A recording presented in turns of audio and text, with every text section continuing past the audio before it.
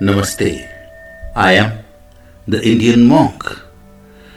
Today's topic is mind, body, and soul. We'll talk on the practice of how to control and align your mind, body, and soul.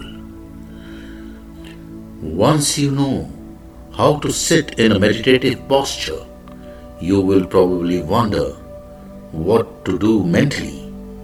How exactly does one begin to meditate?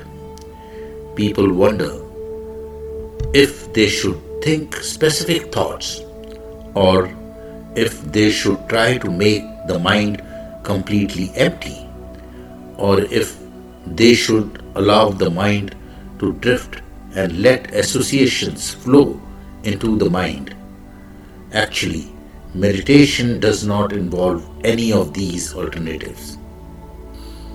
Thinking is a different process than meditating, and even contemplating on an inspiring ideal such as peace is a different process. Trying to make anything happen in the mind in meditation is fruitless.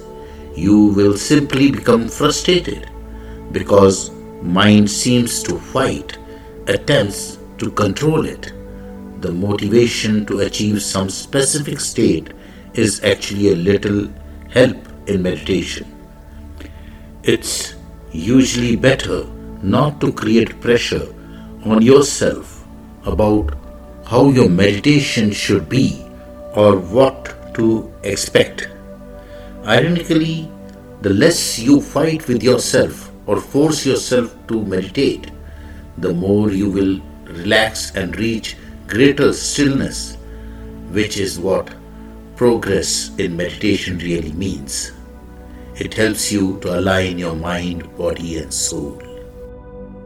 Concentration is an important prerequisite to align your mind, body, and soul.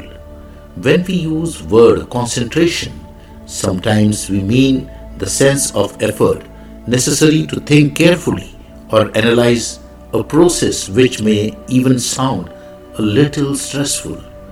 However, the word concentration as we use it here certainly does not imply effort, tension, or mental strain.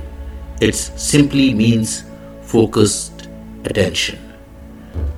Concentration means an alert yet relaxed focus of attention. And if you are relaxed and comfortable, this kind of concentration should not be difficult. Sounds vibrating in themselves have no liberal meaning and are known only as vibrations. When they affect material substance, these vibrations create forms and their forms have names.